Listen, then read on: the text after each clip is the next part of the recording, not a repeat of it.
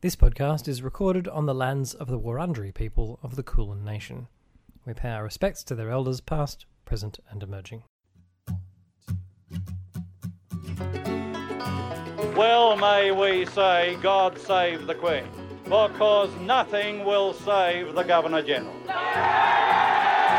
You know I've searched my heart to prove there's better ways to push and pull.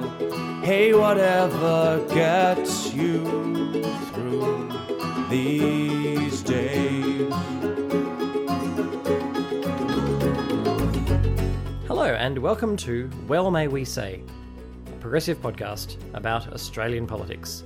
This is episode 94 for Tuesday 28th of May 2019.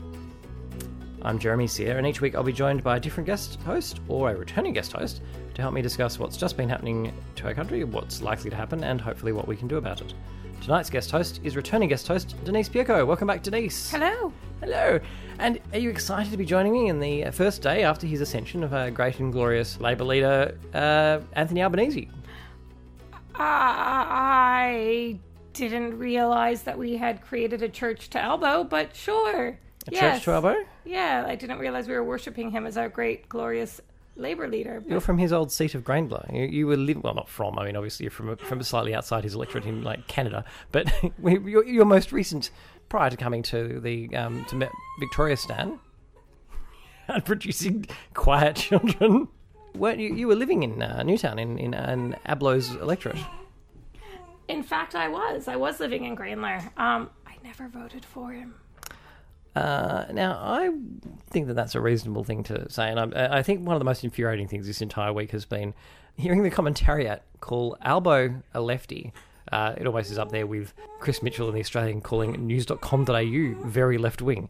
You know, I think there was a point that he was the left wing of the Labour Party, and I think that was about when I moved to Australia, 15 years ago. Yeah, well, regular listeners of the podcast might remember back in episode 59 we had some... And I'm sure if I just describe episode 59, everybody's like, "Oh yes, that was the episode for July 21st last year." Yes, I remember that one. I've got it on my little reminder that sits next to me everywhere I go, just in case somebody quizzes me on what episodes of Well May We Say came out when and what was on them. But anyway, you'll remember, people who are very, very committed to the podcast, that it was at 29 minutes into that episode 59, that we had some chilling audio from Albo, in which Albo was talking to Sharri Marks and basically crapped all over the left, particularly in relation to refugees. Now, I'm not going to play the new audio now. You can go back and look at it. Episode 59 will still be available on your podcast app if you like, and there's a timestamp for the 59-minute bit where Albo betrays... 29-minute bit, where Albo betrays everyone. But the bottom line is, Albo has long since stopped being a person who represents the left, and in particular on the subject of refugees. Even if he did suddenly become humane and compassionate and decide that the cruel and vastly expensive monstrosity that is what we do offshore is something that the Labor Party should actually argue against and fight against, and recognise that they were wrong to ever ape the Libs on it, he can't, because the Libs have this audio of him telling the world that the ALP was wrong, that they made mistakes and that the Libs were right all along. I'm not going to play the audio because it's depressing, but it's there. If you doubt me, go back and listen to it. And now he has another opportunity to backflip and say that he supports what the Liberals want, because Angus Taylor's called for Labour to agree with their emissions target and to bipartisanly back their climate policy. Yes, because what the ALP definitely has a mandate to do from their voters is to form a coalition with the LNP. Like, that's definitely what they were promising their voters before the election. But you have to realise what's more important is the coalition got into government. The coalition have a mandate to pass this. So therefore, all the other parties shouldn't vote for their own policy, shouldn't do any of that. They should just fall in line. That's not how parliamentary democracy works, and their job, specifically, each member of parliament has the duty to vote in accordance with what they promised their voters before the election. That they do. And I understand that Albo is up in Queensland at the moment trying to figure out how to thread the very fine line between complete capitulation on Adani that the state Labor government under Palaszczuk is having to do, given one newspaper company state, which is not the case slightly for Labor federally. But they're after the front page with the Premier's face in literal gun crosshairs. Which was absolutely horrible and absolutely failure of editorial intelligence. Yeah, and an apology doesn't cut it. And I don't even think that it's... I don't think they genuinely regret it. I think they got what they wanted from it. Yes. And so whether Labor can figure out the way to actually endorse people's jobs in the way that they need to find a way of saying, yes, we respect your jobs and we respect you as human beings who work in this industry, but that industry is in of itself deeply problematic for the country and the planet, and we need to both phase that out whilst also making sure that we look after each and every one of you. Yes, and all of those other jobs that then rely on the mine being nearby, etc., which is, I think, more where the economic impact comes. The towns that build up around mines. So you have to find ways of providing those opportunities, and it's not something that should be beyond progressive centre parties. It really shouldn't. So there were two main things that I wanted us to cover in this week's episode. One is the lessons that the ALP can learn from the recent election and hopefully apply next time, since they don't get to go and redo this one. And secondly, how they can use the moment of appointing a new leader to hopefully reframe where we are and move forward in a way that means that they're less likely to lose in 2022. Fingers crossed.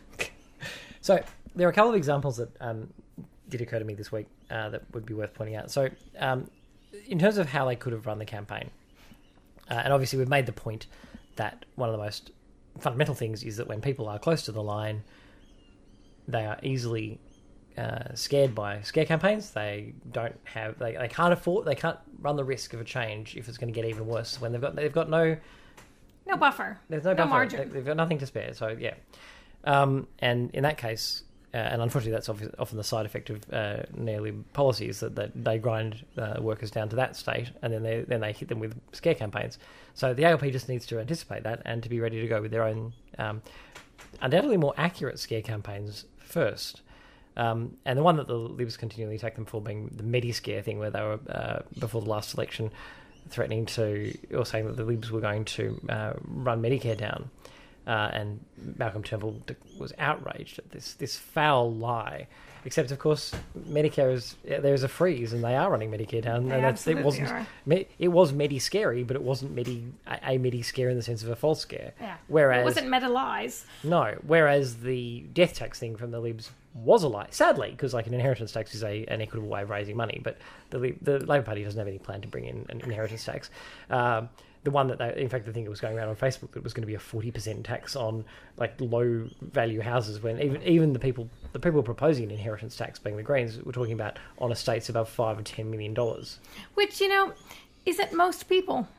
No, and I'm not really quite sure why a $5 or $10 million bounty falling into somebody's lap shouldn't be taxed. Like, you go and work, you earn an income, you get taxed.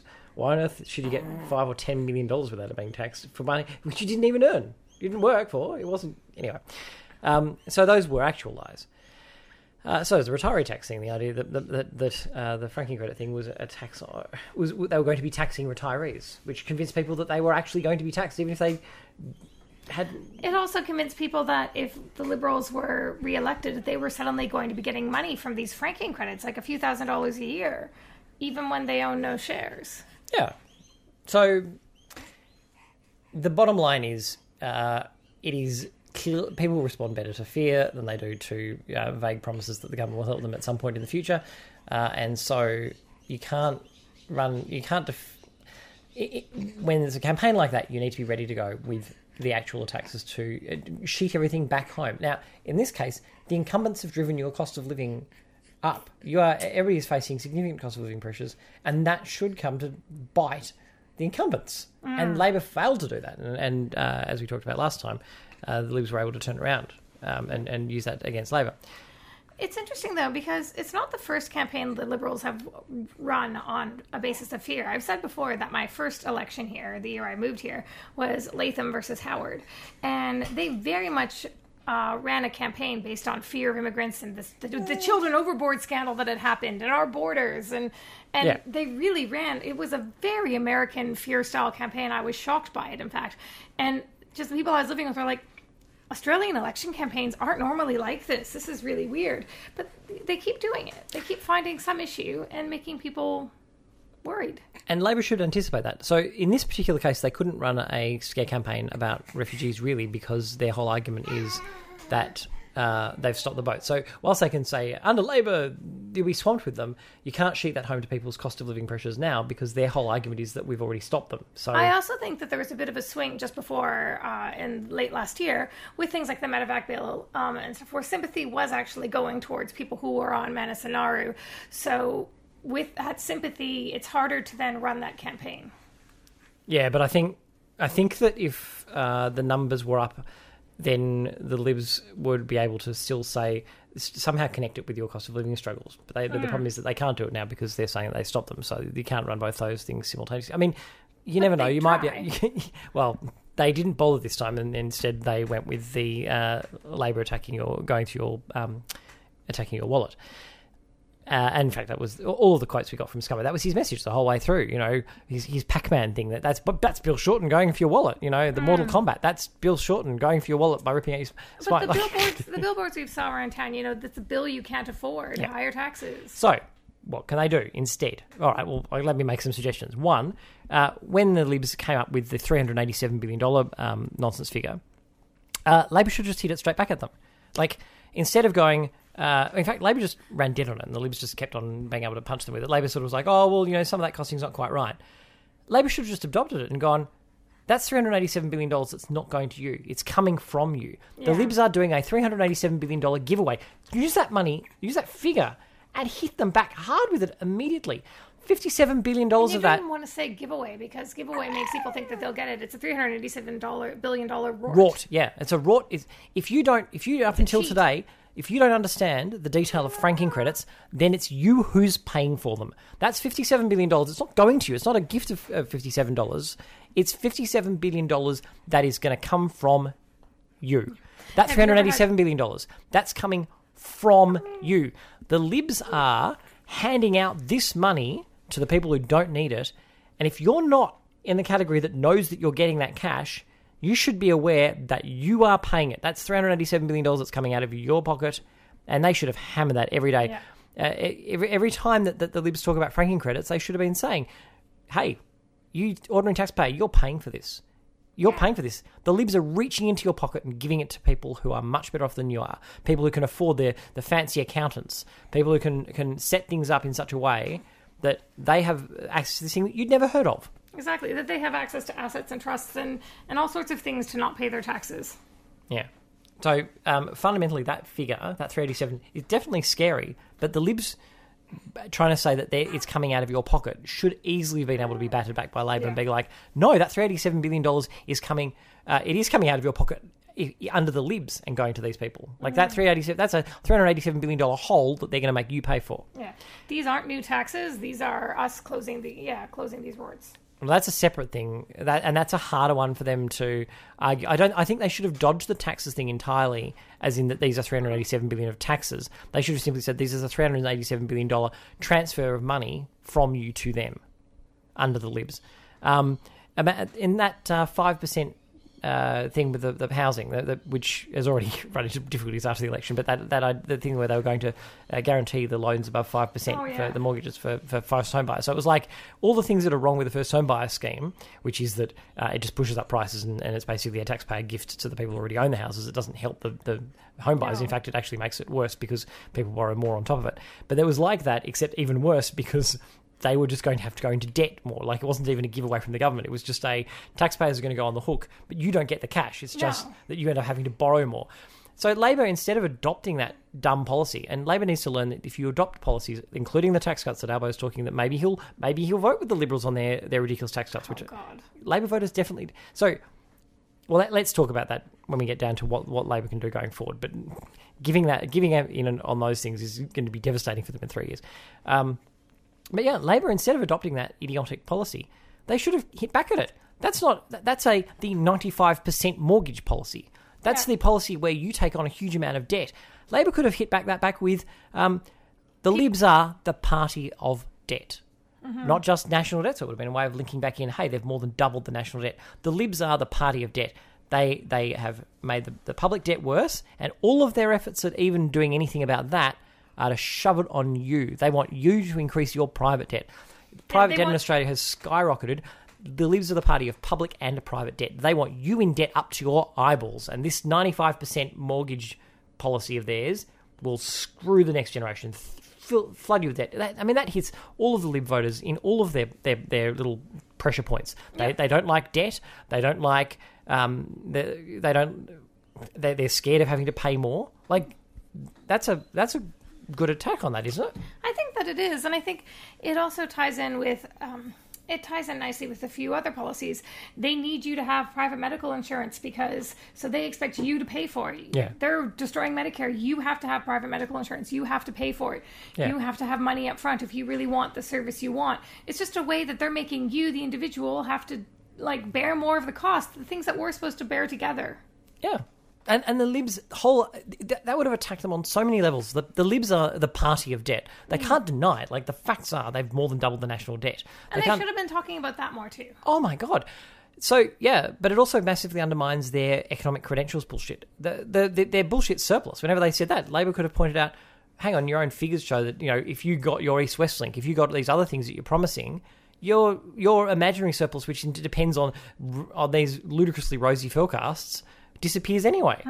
Like, it's just a nonsense. If anybody believes that you're about to deliver a surplus, not the cliche, I've got a bridge to sell them, but it's effectively, they could have, surely their speechwriters could have come up with some... Back home at Swampland in Florida.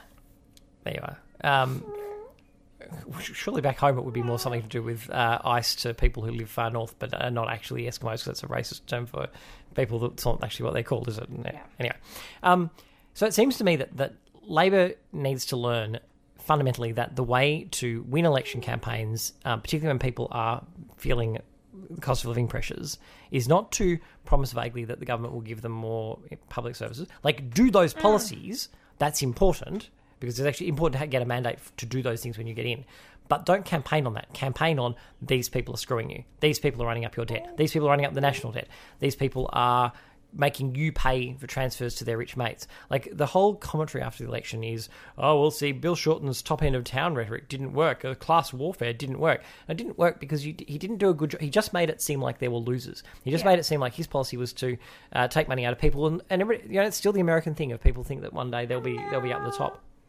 But what people recognise is that today they're not. Yes. And if your argument is not, he's going to make things harder for the top end of town down the track. If your argument is simply, right now, the Libs are raiding your pocket to give to these people. They're raiding your pocket. They're raiding your pocket. They're running up your debt. They're running up the country's debt. The party of debt. The party of debt. The party of debt. Surely that's what would hit. I would hope so. I actually thought that some parts of their campaign were fairly effective. I thought that some parts of their campaign, with talking about some of the things that they were going to do and some of the public services and public funding they would bring in, were good. At least they appealed to me, but... I agree, and I think they're important to do, and they're a good way of getting people, for the Labor Party, they're a good way of getting progressive voters to come across from things like the Greens, if you weren't also, so I think it needs to be done in conjunction. I think you need to do the one, but you also need to do the other. It can't just be the attack. But that's the thing, the Libs didn't announce anything positive really at all, and they won on the attack. I just think that fundamentally, in terms of your limited resources that you have to get a message out there, you need to be focusing on every press conference, every interview you talk. You have your point that they're coming for your wallet. You have to party hit of that debt, idea. Party of debt. You have to hit that idea that the Liberals are good economic managers. Yeah, and the party of debt thing really would have hit because people know that they're in more credit card debt, they're in more mortgage debt. All the policies the Libs have announced are debt based, and also they've doubled the national debt. Federal debt isn't necessarily a bad thing. And agreed. That is also that is this whole idea that surpluses are good, that national debt, like when interest rates are so low, like this is actually a time where national debt isn't a bad thing at all. You should be investing. Should be spending. Yeah, but you cannot cannot sell that in Australia at the moment. No. Fundamentally, the strongest thing they would have is that, and to be fair, that is the extent to which they should take the Libs on their ground. The problem is, right now, Labor's coming in and saying, and they haven't done their full election review, but there's an awful lot of nonsense where they're like, we've lost on our policies, we should adopt the Liberal policies on these things. We've lost on climate change, we've lost on the franking credits. We should just abandon those policies. And what they're not realising is that the lessons that the Libs learnt in 2010 were not let's adopt Labor policies. What they did is they adopted very negative tactics. And Labor, if they want to win, shouldn't be adopting Liberal policies. Because if you want Liberal policies, you're not going to vote for the Labor Party, you'll vote for the Liberal Party. That's absolutely true. In the same way with the papers, as you say with the... said earlier, like when the Herald Sun, if the government... if the Victorian government starts doing what the Herald Sun wants, it doesn't mean that they're going to be saying, Labour's great, let's vote Labour next time. No, you would have to go further than the Libs down the right track, and you'd have to do it in such a way that the Libs don't just go slightly further again and to win the support of that.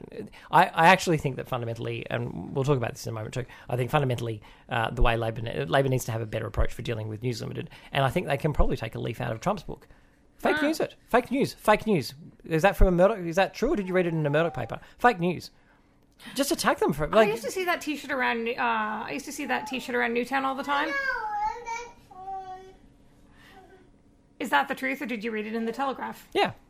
But so in terms of things that I think that they can learn, I think those are. I think they need to be better at and those are examples of how they can do it, because fundamentally, this thing that the Libs are constantly spending billions of dollars on tax cuts for the rich, if Labor can't turn that back on, that's coming from your pocket, then they shouldn't be bothering to...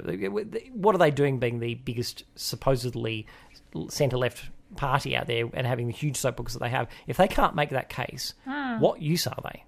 Sadly, instead of learning the lesson that you don't adopt the Lib policies, you can adopt their... tactical approach of going hard on cost of living. You have people like Bowen from the Labor Party coming out and saying that the Labor Party has a problem with people of faith and it needs to do a better job of appealing to them. Now, the only way you can do that, Bowen, Chris, mate, the only way you can do that is by giving the religious right enormous privileges. And if you don't believe me, let me read you from an article that the Australian Christian Lobby put out in the week, 14th of May, just before the election. So this is their head, Martin Illes. So this is the mob that Lyle Shelton used to be head of before he went and ran for the Australian Conservatives, who didn't win a single seat. Oh, darn. Now, so if you think that you can win back these people by doing Christian-type things, the humanitarian stuff that the Bible supposedly says that Jesus actually stood for, that stuff, you think that will win them back? No. You mean like being kind to the poor and refugees and helping others?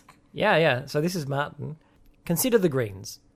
Not because this is just about them, but as one case study example.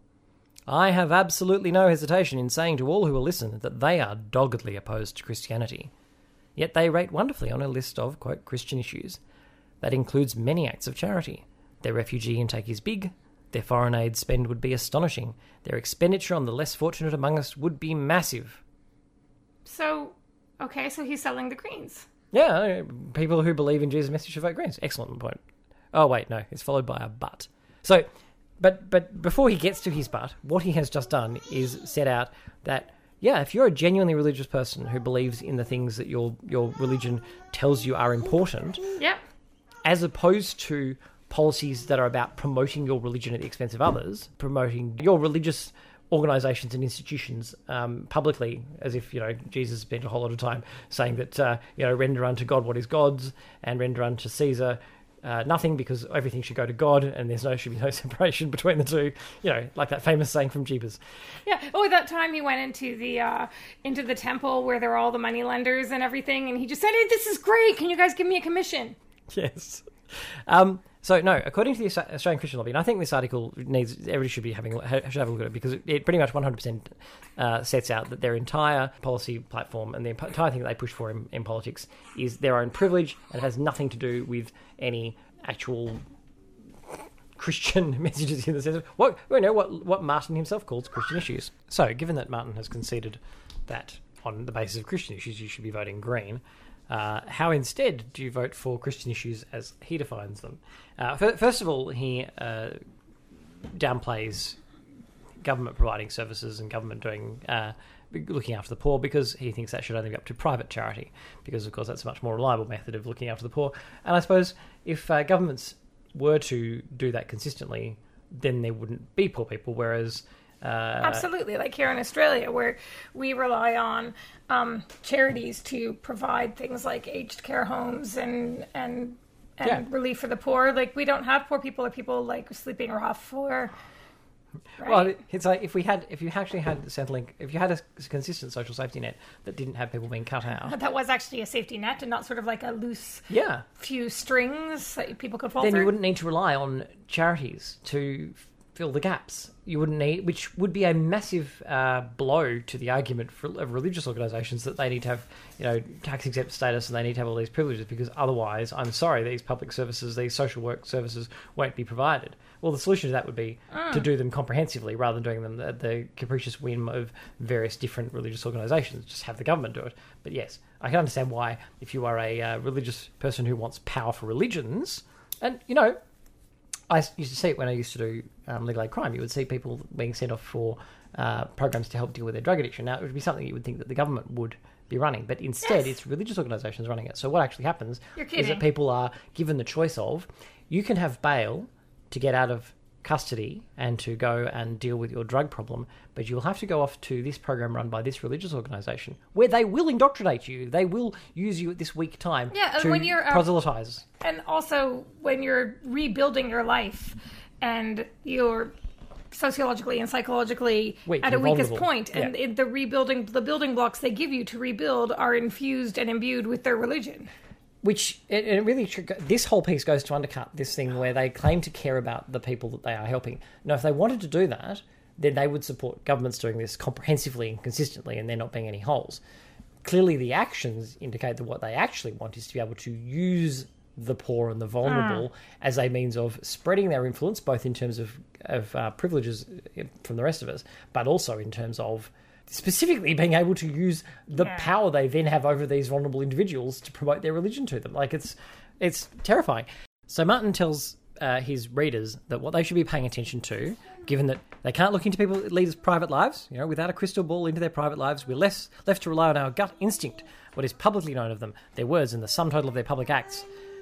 And then he says that you can figure out what you need to know about them on the basis of, well, here we go. Take what we often call rainbow ideology, all things LGBT, queer, and so forth. It is totalizing. It is relentless, as opposed to religion. Anyway, it will not be happy until every last drop of opposition is extinguished, right down to the realm of thought. Projection much? Anyway. Hence, quote, hate speech laws and the like. So we must look for telltale signs of their deeper ideology. What does it oppose? What does it promote? What is its energy directed at? For example, what do they think of Christ and the gospel? In an era of religious freedom concerns, this isn't so hard to discern, and surely it is above all things a litmus test. Seriously, that's the litmus test for Christians, whether or not whether or not a politician promotes Christianity specifically. Wow. He says, if they ignore the Easter campaign moratorium but observe it on Anzac Day as a public demonstration of their indifference to Easter, one asks questions. Or if they perhaps invite the press into their church on Easter to take photos of them? Yes, well, one would consider that was, in fact, breaking the Easter campaign moratorium. But anyway, exactly. Apparently that one's fine. If they staunchly boycott the Lord's Prayer in Parliament as a statement of their opposition to Christianity, it might tell you something. Except it's not opposition to Christianity. It's opposition to a single religion being represented in Parliament and Parliament being opened by a religious prayer. Privileged. One religion privileged above all the others. And if you are a religious person... and I feel like we've talked about this previously, but if you're a religious person, the thing that you should be more concerned about... In fact, this is one of the things that I would say to the ALP when they're afraid that they don't appeal enough to religious people. You need to take this fight back to people like the ACL, and you need to say to them, this sort of stuff where they seek that a religion gets privileged over everybody else's, that is not religious freedom. That is, in fact, the opposite of religious freedom. And if you are okay with that, then presumably the only reason why you're okay with it is that you think that it's your religion that's going to be privileged over all the other religions. Absolutely. Because if it's not your religion, and keep in mind that all of the religions in the world except for one don't agree with you, and we think that you should change your views and adopt theirs. Real religious freedom means that there isn't a religion that gets privileges over everybody else. If you are a religious person, you need to take into account that it's possible, once this precedent is established, even if your religion is on top right now, that it won't always be on top, and that then you will be being forced to obey another religion, or to have the other religions prioritised against you. And if you don't think that would bother you, imagine if Parliament was opened every day with a Muslim prayer or a Jewish prayer. I'm willing to bet that the people who think this Christian Lord's Prayer in Parliament thing appeals to would have a real problem with that. But it's exactly the same thing. It is exactly the How same is that thing. religious freedom? Interestingly enough, I did a test a few years ago that had a question about religious freedom. Oh, when you became a citizen? Yes, it was my citizenship test. And it said, what is the definition of religious freedom? And the correct answer was... to have Reading the Lord's Prayer in Parliament. No, it was to practice or not practice your religion as you see fit. Oh, clearly that needs fixing. We can't have that one out there. Yes, the wrong answers were for everyone to practice the same religion and for no one to be allowed to practice any religion, which is apparently what he thinks the Greens want. Yes. So, and look, let's stop talking about Martin Nealers, but yes, his test is it doesn't matter whether you stand for the policies that Christ or any other religious figure would have actually did in fact advocate for in terms of looking after the poor and vulnerable and so forth. But if you, quote, champion everything LGBT and attack Christian truth on the subject, then your moral compass is dubious and you should be voted against. And fundamentally that tells the ALP, don't try to pander to these people, but do try to talk to the actual flock that they are talking to and point out to them how absurd it is for them to be in church saying that they believe in these things from this book and then voting against what even the people who are opposed to the Greens from their own movement, even the ACL concedes are actual Christian policies in line with Christian principles. Oh my goodness. Anyway, while we're on the Greens, Nick Carr has returned to tell us what is stuck in his craw. Hello, listeners of Well May We Say. Thanks for having me back to do Stuck in My Craw. What is stuck in my craw this week? Honestly, quite a bit. After the election results, I have to be honest, as a progressive, I am feeling very lost and defeated. I think the thing that has jammed the furthest in my craw is just how effectively the left have been delegitimised. It seems almost every time I talk to someone outside of my social circles about politics, the first thing they say in reference to the Greens or progressive thought is that somehow it's really extreme. The Greens are extreme. We had Greg Sheridan on Q&A only a couple of weeks ago carrying on like the Greens were the most extreme party he'd ever seen when, you know, with parties like Fraser Anning's Conservative Party, we had a representative of our Senate with definite Nazi sympathies, but somehow the Greens are the extreme ones. I'm just really at a loss to see how any of the Greens' policies aren't very fair, reasonable and attractive to all voters. They want to seriously combat climate change. Even if everything that climate deniers claims turn out to be true, how is it not far more sensible to more quickly move to a system in which energy is captured and stored from infinite sources with much less intensive processes required to produce energy? How have the right so effectively turned caring about the environment in which we exist into a flaw? I just don't know how well they've done it so well. Greens just want to improve education and health services and affordable housing for all. Who in their right mind wouldn't want that? They want to clean up politics. Time and again, the public are faced with more and more spending scandals by our politicians.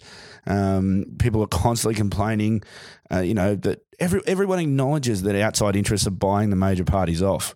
But then when push comes to shove, the general public seem to just don't have enough anger.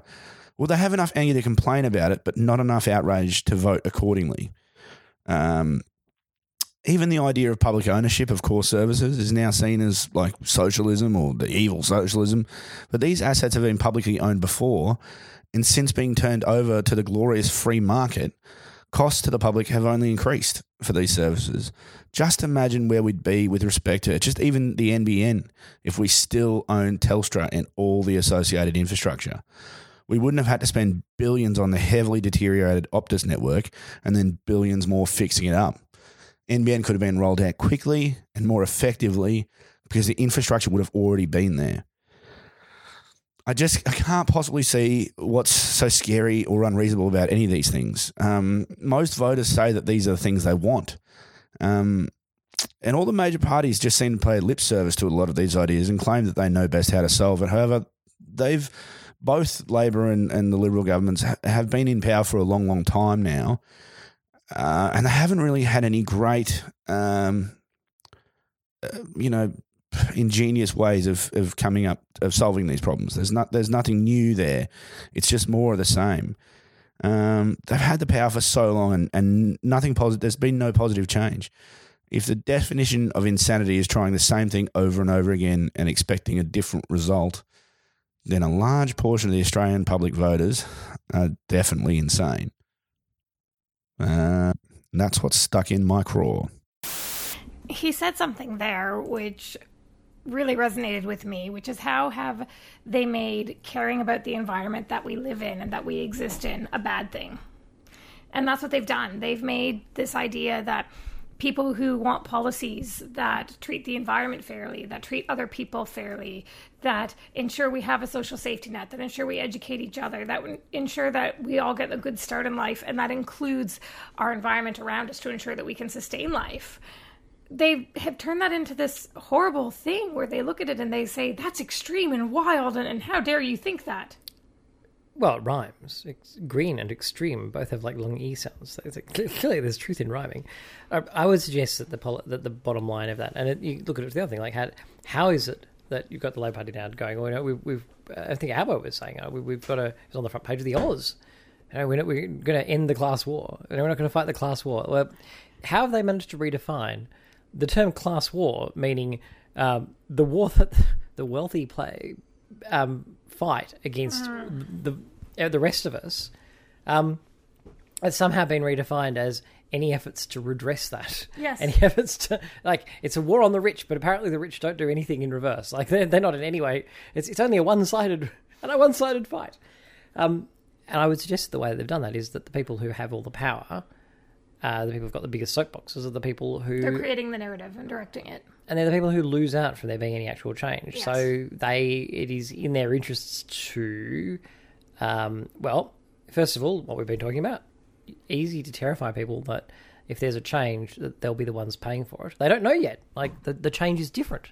Maybe their experience of life so far has been, and the experience as they're struggling is that whatever's changing in the world is that keeps getting worse for them. Therefore, why would they want more change? Change is like it's the continual downward trajectory. So, like, look, just don't change anymore. It just keeps getting worse and worse. So it's easy to get people terrified that if you change something, it'll come out of them. And so that's what they do when you're talking about better funding social security. You can convince people that it's going to come out of their pocket somehow. When you talk about better funding of health and education, come out of their pocket. You can, when you talk about acting on the environment, even things where, like, I went to a focus group recently where which was being run by an organisation, it turns out, that we didn't know at the time, but on the subject of switching the energy mix from coal, and the people in that focus group were convinced that coal was cheaper. And it isn't. No, it's not. It's not the case.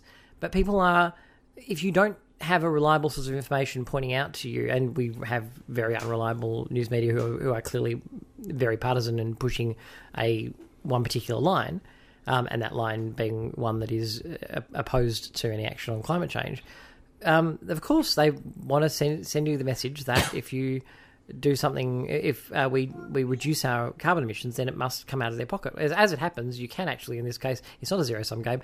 We can, in fact, move to renewable energy, and it would be cheaper. And, in fact, the LIV's own modelling has previously shown that a higher renewable energy target actually lowers energy costs.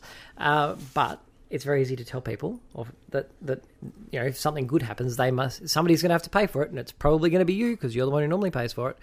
And then even on the things that it's really impossible to sell people that they'll be paying for, that's why the right has all of the social issues. So it's like, okay, well, in this particular thing, clearly, if that party gets in, you'll get this amount of money out of them, okay, but you'll lose something else that you have. You'll lose your privilege as a white person. Yeah. You'll lose your privilege as a straight person. The things that you won't admit openly, you take, the privileges that you currently have, if it's not money, those will be taken from you. And so they're constantly able to find the stuff that people are afraid of losing. That they've got something, you make them afraid of losing it, and you tell them that and there's a plausible case to be made that those things, particularly when you're talking about that they should vote against egalitarian parties, well, yeah, the point of egalitarian policy is to take away people's privileges and have, which is not, it sounds bad. Oh my goodness, I'm going to lose a privilege. But the point of it is that privileges are privileges over other people. And a better society doesn't have anyone privileged over other people.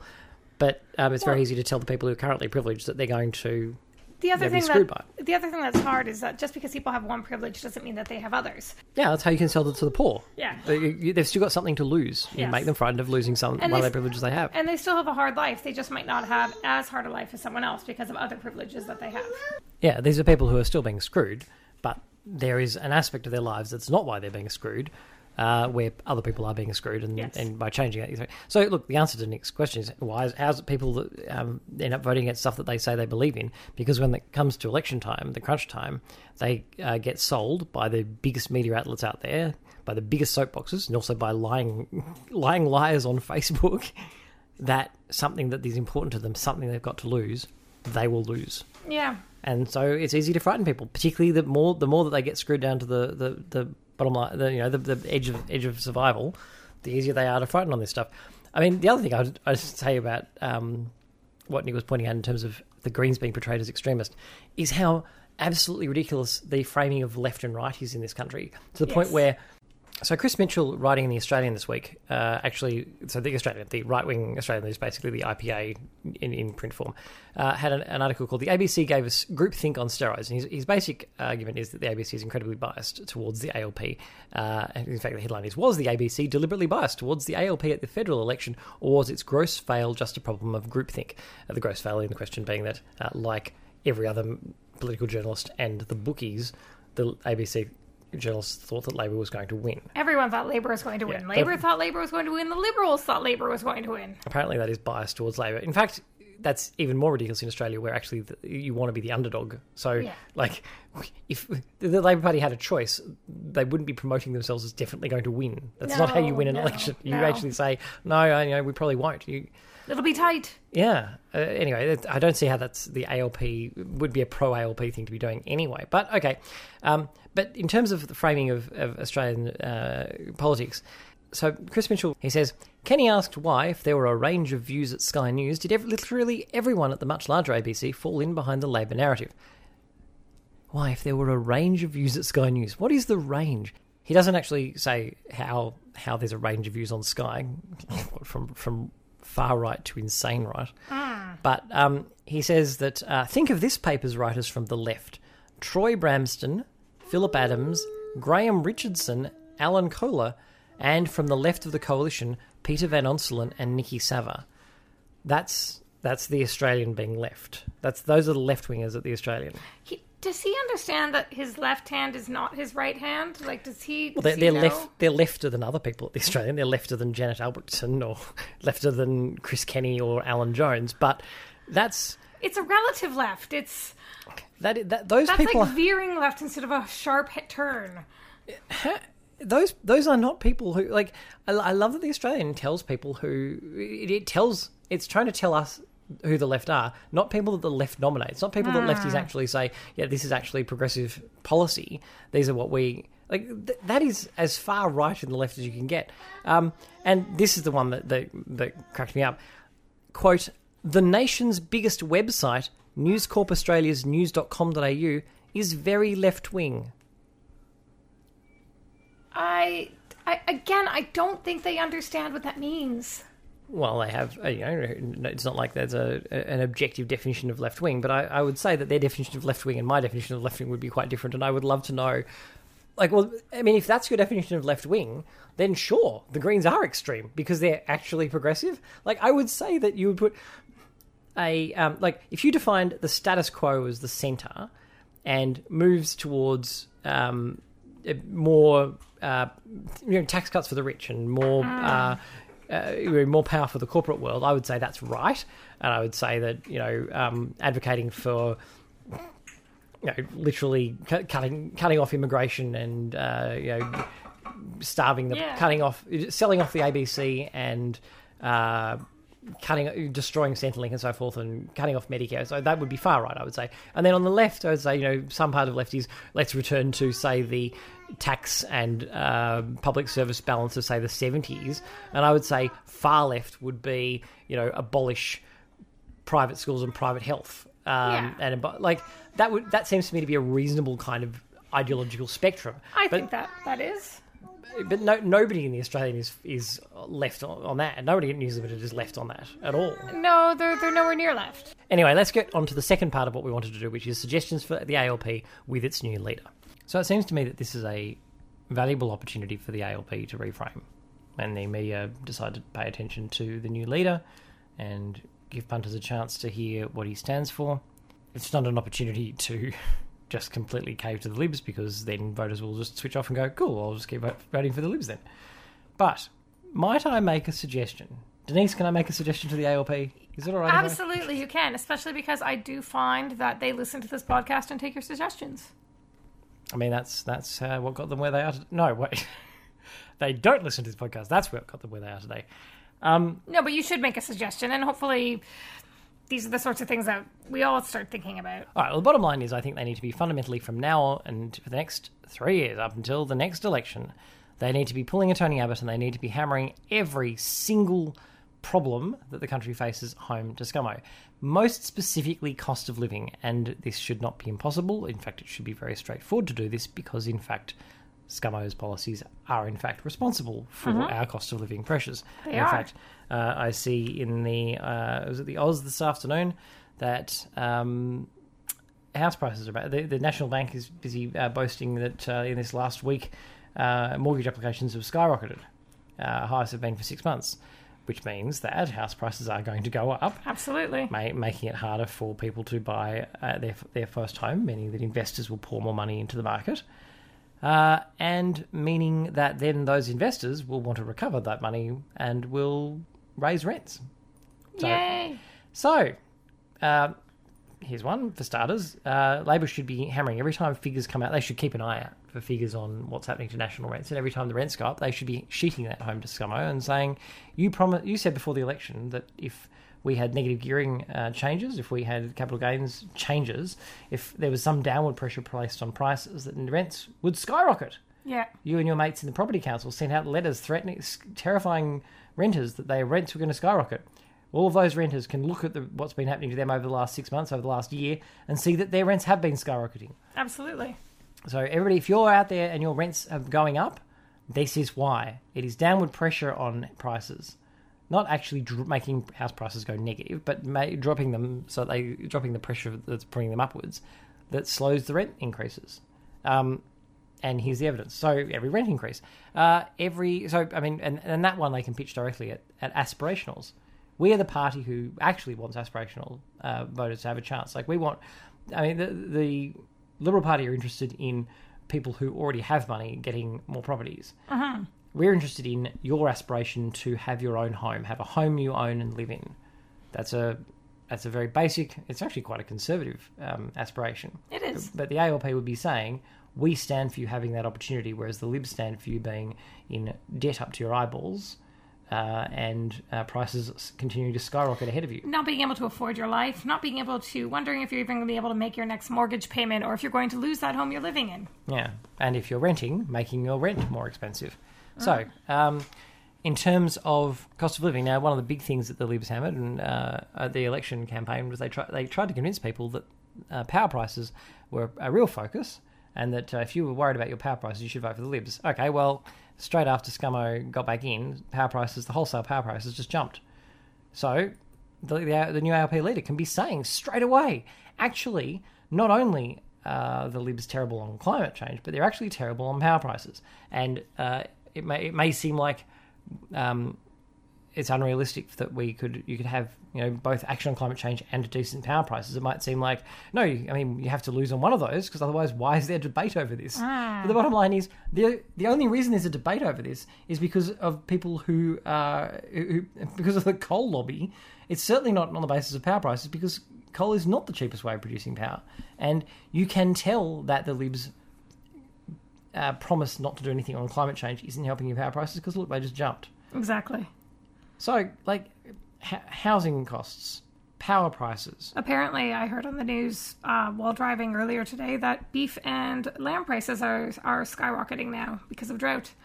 So this is the moment to be standing up there. Albo can be standing up there and saying, people voted for the Libs thinking that they were going to do something about cost of living. In all of these ways, it's even we in the ALP... we knew that Scott Morrison was talking nonsense and that he was trying to hoodwink people, but we didn't expect that within a week all these things would skyrocket. But that's how bad they are in some cases. Yeah. So under the Libs, Morrison will come back and say, "Oh, he's got a plan to lower these prices." But he's been in government now. He's been in government since last year. He has just won an election, and in response to his successful him winning that election, all those things have gone up. You should just look at your bills. Look at your next bills. Everybody. We are the party that's actually going to concerned about your cost of living pressures, and the Morrison government, the Liberals, are the party that say they care about it, but clearly don't. They really just want you to be in more debt. And in relation to people digging into your pocket, they are determined to make you pay that $387 billion they've promised people who aren't you. Yes. Like, the ALP can hammer right now all the ways in which the Libs are hurting people, and it will be reinforced every time people get another higher power bill, every time their rents go up. But that doesn't work unless the ALP hammers it so hard that the commercial media can't ignore it. It has to be the thing that they say repeatedly over and over and over until it sinks in. But I really think they need to do that. And they need to do it quickly. Yeah, because if you don't do it now, people don't have a framework. They're ready for Morrison to give them a new framework to somehow, as happened in the election, to say, well, it might get worse, and after you've already been screwed. But if you've set it up ahead of time, particularly now that Morrison has just had an election campaign where he's promising that he'll improve all of these things, then this is the time to say, watch it. Everybody look at your price. Every time that they go up, it's not just a thing that's happening around Morrison. It's a thing that he promised to do something about, and it's a thing that, it's like, you can't say that it's sort of global forces, it's stuff outside his control, if they jump specifically because he won. Yeah. But now is the time to make that point, and then it sits in people's brains as all these things get worse, which they will. They absolutely will. And in relation to the faith thing, as we talked about earlier, I think the Labor Party should be standing up right now and saying, look, we know that people of faith aren't represented by the Lyle Sheltons of the world, that they actually believe in the things that, well, in the case of Christians, they do believe in the things that Jesus talked about. And, we're the party that actually cares about that. In order to boost that, it would be nice if the ALP actually committed to raising Newstart, so that was actually true. Like, at the moment, they're just not quite as bad as the Libs. Yeah. It's like, of course, it'll raise eventually. Oh, great. But in terms of the religious freedom stuff, they should be saying straight away, this stuff, like, again, fear is a powerful motivator. They should be shouting to religious people, this hits you more than most of us. This hits you more than secular people, because your religion is more not. It's threatened less by people who don't have any religion than it is by people who have a religion that's different from yours, and getting to impose that on you. You don't think about it. You want religious freedom, not the risk of other people having religious privilege over you. And again, if you think that you're the ones who will get the privilege this time, that can change. Yeah, don't rely. The only way that you stay safe from that happening to you, that somebody else has religious privilege over you, is to resist any moves to entrench those privileges now. The thing that you should be afraid of is governments giving those powers to people that they like. I would have thought that those are all winning arguments for Labor, and Labor can do them, particularly the cost of living stuff, particularly every time. You really need to frame it so every time people see the words tax cuts and see the vast amounts of billions of dollars that they're talking about, that they immediately realise that money's coming from me. Yes. That they don't... Well, and it's also part of it is reframing the idea that paying taxes is bad. That's a bigger one, and I agree with you, and I think that's part of... They need to stop trying to weight the Libs on tax cuts and making it... defining it that tax cuts are a good thing. But in terms of the base... straightforward politics of repeating over and over, that's a harder sell than simply those tax cuts aren't to you, they're from you. Yes. And hammer that so that people recognise that really they go, really it's coming out, where they say that those taxes are coming out of your pocket and Bill Shorten's got his hands in your wallet. No, it's Morrison who has his hands in your wallet. Absolutely, he does. And you'll be able to see it. And the $50 or whatever they're going to give you for power prices isn't actually going to help you in the long run. Well, so it's going to be less than they go up by. Yeah. And any small amount you get in a tax cut will be way less than the amount that you're losing in services and other. It comes out. You know that it's coming out of you somewhere. It's not coming out of the people at the top. I just think that Labor needs to seize that now and have the discipline to be hammering that message.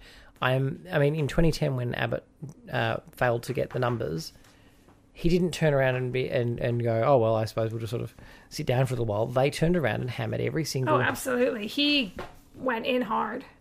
And every time power prices went up, they blamed Labor. Every time... They blamed the carbon tax. And Yeah.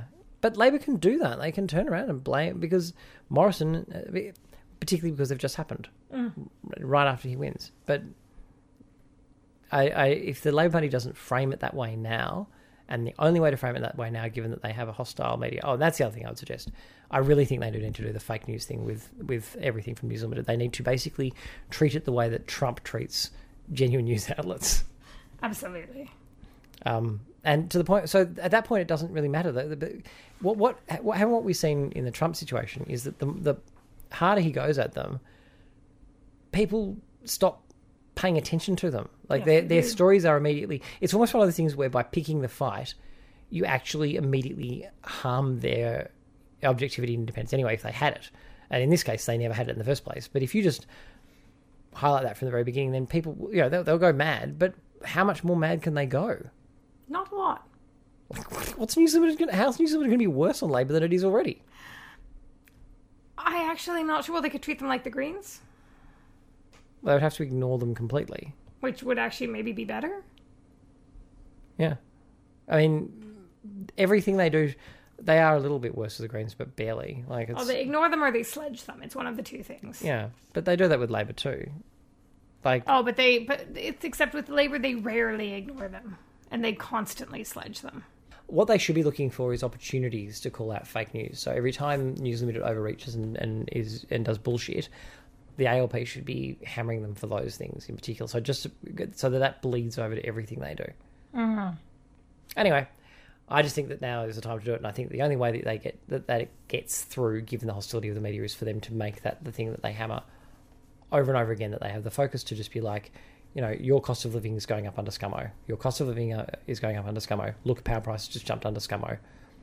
Make that sure that that's in every interview. Make sure that you go back to it multiple times. Yeah. Make sure that it's impossible for them to ignore it. I think Labor can do that. I think they can too. I think that would massively set them up for a much better position for 2022. Look, no, I don't either, which is why I've long since given up on Labor. But look, I've got to hope. I've got to hope that they can do it. Yeah, well, he really wants to be a bipartisan leader. But does it? I mean, the other message that I think that Labor would do well to start with, and in fact could get a bit of traction by proposing legislation to do this, would be to protect the AEC from being impersonated, and put up legislation which would protect things like its colours, its fonts, its designs, those sorts of things, similar to the way that the government already protects the word Anzac biscuits, all those things are covered by a specific piece of government legislation. And if it covers the word Anzac, surely the AEC is something that also deserves that kind of protection. And we already have protections in trademark law for things like colours, so like Cadbury purple sort of thing. Yeah. So it seems to me that the AEC should have that protection, and it's a thing that Labor can actually propose now, and propose it as a bipartisan thing. Say that, we're all upset about we all think it's worry people impersonating the AEC, so we put this up. Very straightforward, it should be very uncontroversial. We invite the other parties, particularly we invite the Liberals, to vote for it. They don't need to go any further on that while that's happening, except they can, because there's obviously the other story, which they can have friendly media people talking about as an example, which is what happened in the seat of Chisholm, and Kooyong as well, apparently. Yeah, where people were pretending to be the AEC and putting in things in Chinese characters, saying to vote for the Liberal candidate, but in AEC colours, AEC font, they had the authorisation in Chinese characters, so that it wasn't obvious whether it did in fact have authorisation at all to anybody who wasn't a Chinese-speaking person. Well, it's actually interesting because apparently it's just come out that WeChat was also used to send those out, and it was actually sent from Gladys Liu's account, basically saying that if they didn't vote one for Ms. Liu, it would be an informal vote, and which suggested any other preferencing would result in an invalid ballot. So apparently, The Guardian and ABC understand it that that Labour will be challenging that. Yeah, I think, and I think in Frydenberg's electorate there, Oliver Yates is challenging. So there are some challenges that will happen. But and the one Oliver Yates that's happening will cover both Kooyong and Chisholm. Now, can I just say to the ALP brokens who are being campaigning on Twitter to have people's votes declared invalid if their first preference candidate was invalid, like a UAP one, and then they're like, well, they shouldn't get to divert their preferences to other people because they shouldn't have been allowed to run. You're like, no. People's preferences are their own. They don't belong to the candidate. The candidate has done the wrong thing, doesn't get to own the votes, the other preferences of the people who, even if they voted one for that candidate. And the speed at which some people are coming out and be like, yeah, all those votes should be discarded. No, stop doing that. That's a ridiculous idea. But in terms of the AEC thing, like, I think the ALP can hammer this in such a way that it is clear that the message gets across that the Libs cheated. So it's not just the message on the other half being in relation to, you know, rents and power prices and housing affordability and you paying for tax cuts and all those sorts of things. Scummo lied. Highlighting this also highlights to voters that he cheated as well. So if we can, you know, I think it's important when the Libs are trying to say they've got a mandate to do terrible things, that the concept, the notion that they lied and cheated be sort of spreading as much as possible. And I do think that there is a legitimate basis for pushing legislation to protect the AEC from being impersonated. I agree. So it's actually important for future elections. But also I think there's a political benefit to pushing it at this point because it highlights that this current government only got through by lying and cheating. That it did. Anyway, we'll watch what Albo does. I'm pessimistic at this point, but I really do think that Labor has an opportunity and they can seize it. Like, seriously, the power prices thing is such a huge one to seize on. The fact that it jumped, like, on the Monday after Scummo won, like, and the fact that house prices are already going up. Like, if Labor can't sheet the power price thing home to Scummo, then what is the use of them? I'm not sure. Anyway, thank you for coming back to the podcast. This one took a little while to get up. We do apologise. There are some really great quality Foley effects that pop in and out of the background. We worked really hard to get authentic sound effect machines happening. Oh yeah, we wanted to make it sound as if we were in a room with a toddler and an infant who were trying desperately to interrupt the podcast at all times. Who didn't want a nap. So we obviously we don't have those, but what we decided to do was in fact I think what I've actually added in is I've made them sound like they're in the background. Like I've really sort of tried to mute them. Yeah. And I've blended them around a bit so that it sounds like they sound as realistic as possible. Well, I think it's far superior to the former cat sounds that we used to include. Anyway, thank you to our Patreon subscribers. You are how the podcast keeps going. Thank you to everyone who engages with us on the Twitters at Well May We Say. Thank you to everybody who has left us a positive review on iTunes. Please feel free to do that because that's how people find the podcast. Thank you to Alex Lum for the artwork and Robin Gray for the music. And we will see you all next week. See you next week. Bye.